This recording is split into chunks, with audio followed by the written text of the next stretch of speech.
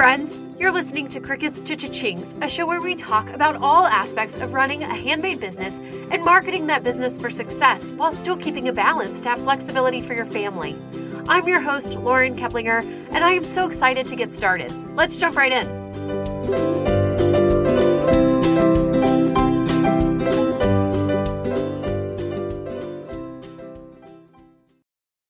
Well, hey there, and welcome back to another episode of Crickets to Cha-Chings. As always, I really appreciate you joining me and being here for another week.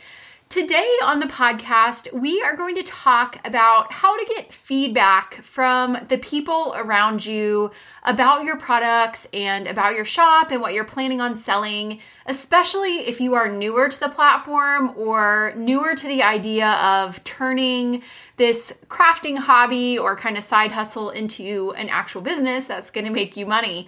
So we want to get feedback about those products so that you can improve your product and really present it with the best foot forward and in the best light that you can from the get-go, or to sort of preemptively improve the product that you may be thinking about selling online because you haven't really dove into that world yet and you're nervous to because you're not really sure about your product. So getting that feedback from the people around you allows you to improve your products and get an outside perspective, and also just to feel more confident about the product that you're selling and about the market that you're kind of diving into. I think it's really important as you are getting started online or as you're building your online shop to consistently get feedback from people about your products, about your business, about your packaging, whatever, about all aspects of it.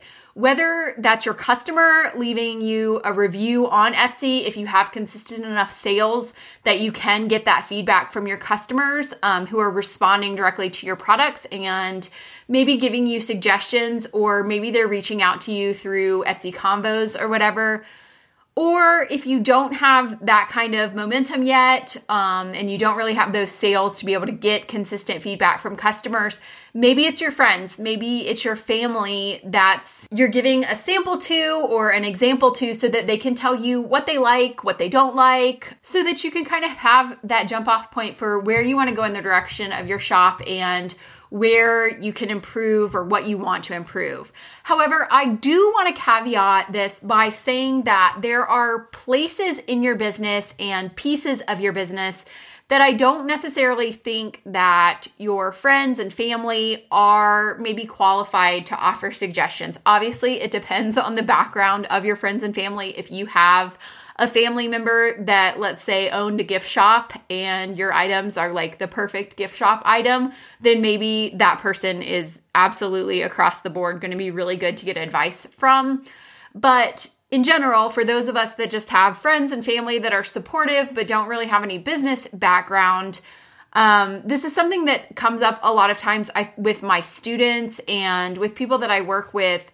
And it's actually come up in my personal life before as well. But sometimes our friends and family are not really qualified to tell us about how to price our product. That would be one that jumps into my mind, that people a lot of times are not qualified to give advice on, because either your friends and family are so incredibly supportive that they will offer you like $1 bajillion for something and they want to buy everything that you make and they don't have any sort of constructive criticism, or more likely, I think this happens more often, they really underpay you for what you're doing. So especially I think with people that you're very close to, and this is not a criticism of them, I think that it's really common to maybe not value the expertise or the experience of people that you know really well.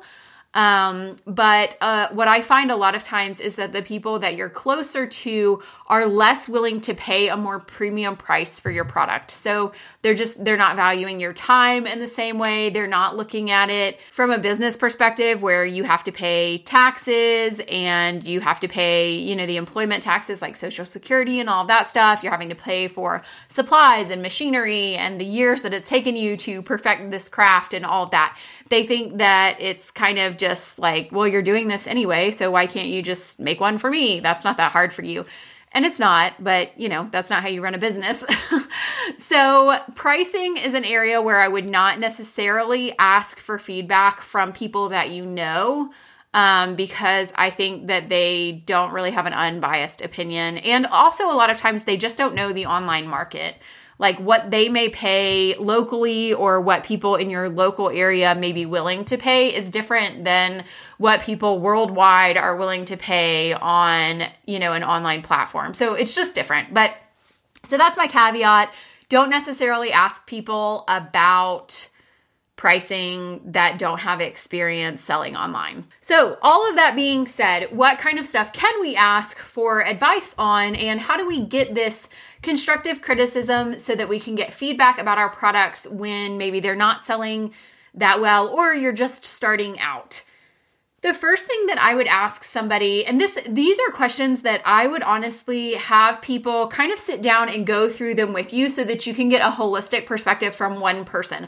I wouldn't just, toss it out there and ask them one question where they're just like, oh yeah, that's nice, whatever. You want to actually have like a dialogue with somebody about this so that you can get the feedback. So the first question I would ask would be, who do you think would buy this and who do you think they would be buying it for? This helps to kind of narrow down your customer base. It is really important when you're selling online to hone in on a specific customer. So this is my dream customer. For people that have gone through my Etsy Roadmap to Success course, there's a whole module about developing your dream customer.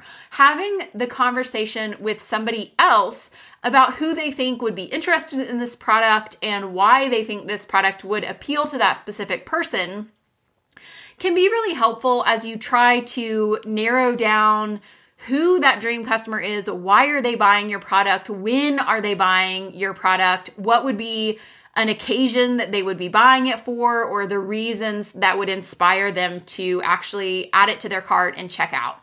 So by asking somebody else about who they think would be interested in the product and why they think the product would appeal to that person, it can really help you to niche down and to have a more solid idea in mind of who that is. And also somebody else might have a different perspective. Maybe you have a tendency to think that the only people that would be interested in your product would be somebody that's exactly like you. And so then it's hard for you to kind of mentally branch out of just the season of life that you're in, your age, your location, your lifestyle, whatever. And maybe somebody else has a completely different perspective because they're not in that same season of life or, that same sort of demographic that you're in. And so they have a different perspective that you might not have thought about. One of the mistakes that I see students make when I'm working with them one-on-one, or a lot of times when they're just starting in my courses, is that they want to describe the product in their titles and their tags exactly just as the product. So if they are making a necklace, they describe it exactly as it physically is without any explanation or any sort of selling points. But by narrowing down who you're selling to and why that person is buying it, it can really help you to target that person in your SEO. So instead of listing something as a silver necklace, perhaps you're listing it as a Mother's Day charm necklace. So that really helps to appeal to that buyer a lot more. But before you're able to appeal to that buyer, you have to know who that buyer is. And maybe you have a really specific dream customer in your mind, but if you don't, it can help you to get started along that process by asking somebody else who they think that interested customer would be. And even if you do have a really specific dream customer in your mind, it is always good to get feedback from other people about who they think would be buying it and for what kind of occasion they think that it would be purchased. The next question goes along. All of these questions are kind of related to each other, but this one would focus more on how often do you think somebody would be buying something like this? What kind of occasion or what kind of holiday sticks out as something that this could work for? When I first started my shop, Funky Monkey Children, I really thought that my dream customer that I was trying to appeal to was a mother who was buying something for her own nursery or for her own baby, like a pregnant mom who's shopping online for herself. But what has really ended up happening, and the trend that I saw through the years, is that people were buying them a lot of times for somebody else as a baby shower gift. So I have changed my marketing from really trying to appeal to that mom who's shopping for herself to try to target people who are buying stuff as baby shower gifts.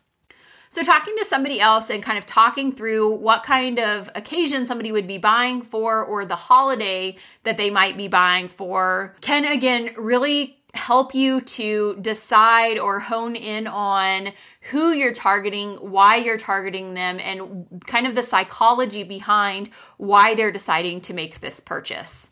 This is a really, really critical question for you to be able to answer as you're building your shop and as you are listing your products. You need to be able to know exactly who would want to buy this item and why they would want to buy it.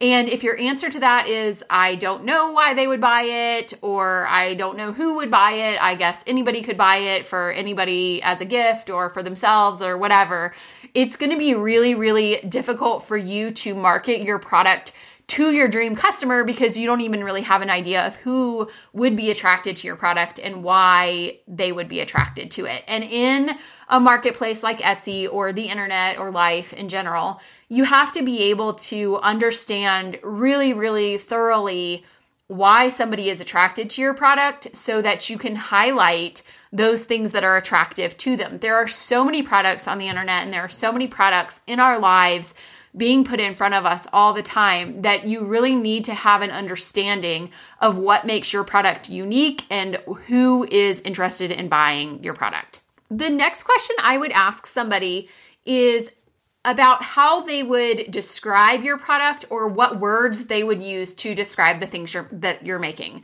I think a lot of times, especially if you have a shop that makes a lot of the same kinds of things, which you should if you're niched down and really understanding your narrower market, we tend to kind of get into a rut of how we're describing items, or we get into kind of a rut of using the same words over and over and over again in our titles and our tags and our SEO.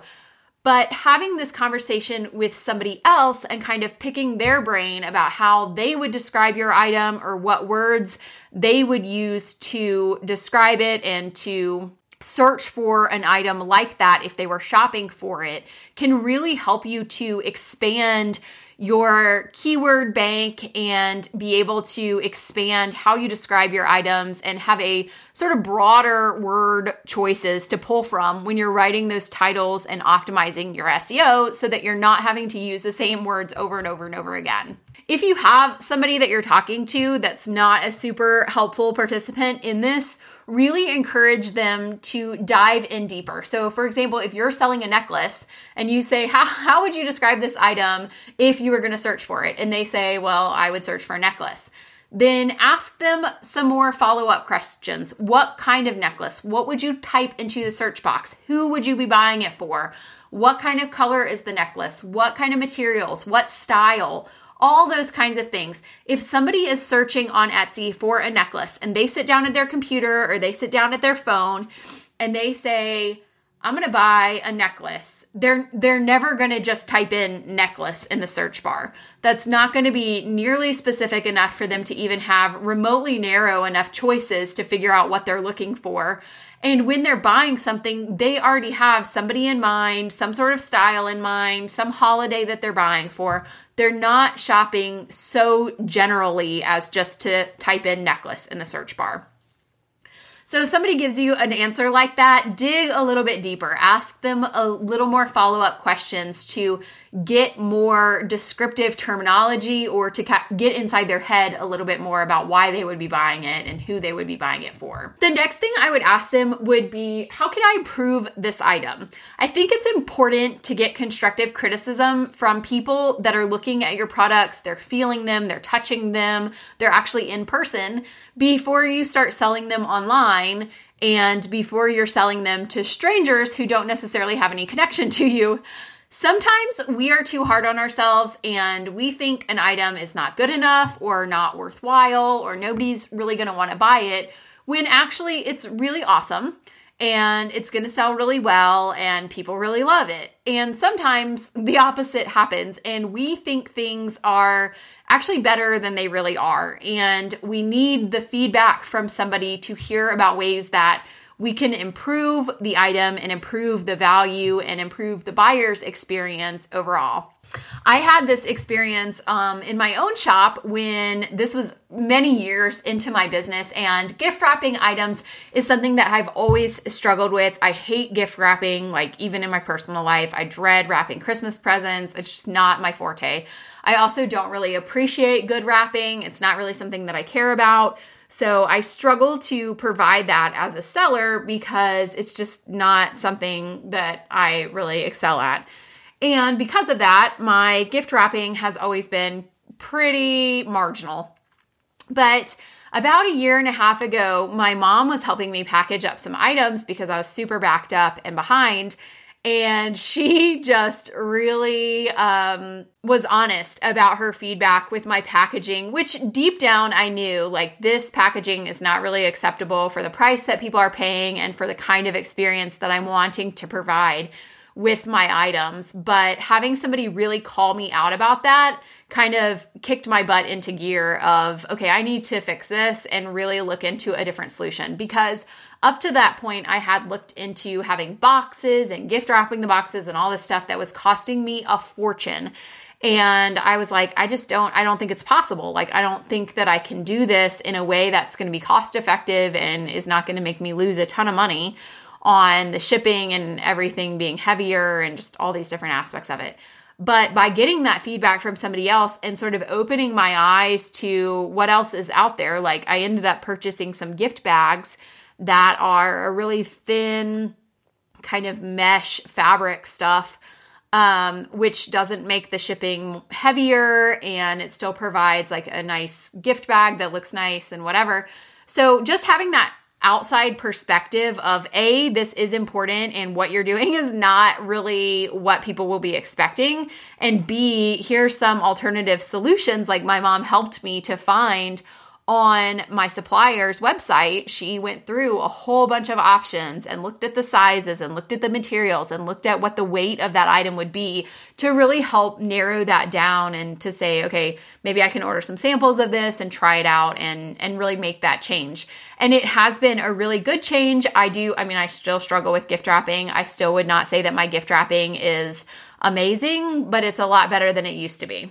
So I think having that perspective from somebody else about things that you can improve on or ways that you can improve and what that expectation would be from the buyer perspective. Because like I said, for me, the gift wrapping is not a really important part of it, but there are a lot of people who really prioritize that. So for somebody like my mom to say, if I ordered this as a baby gift and that was the way that you wrapped it, I would not be very happy with that, is a good reality check for me to say, okay, just because I'm not prioritizing this doesn't mean that everybody else is going to be okay with this kind of substandard, subpar packaging. However, I will also caveat that by saying that getting different opinions from different people sometimes can be overwhelming because everybody is going to value different things about the experience or value a different part of it. So maybe, if my mom had suggested that I wrap these in super fancy gift wrapping and have all this, confetti stuff in the box and buy gift cards and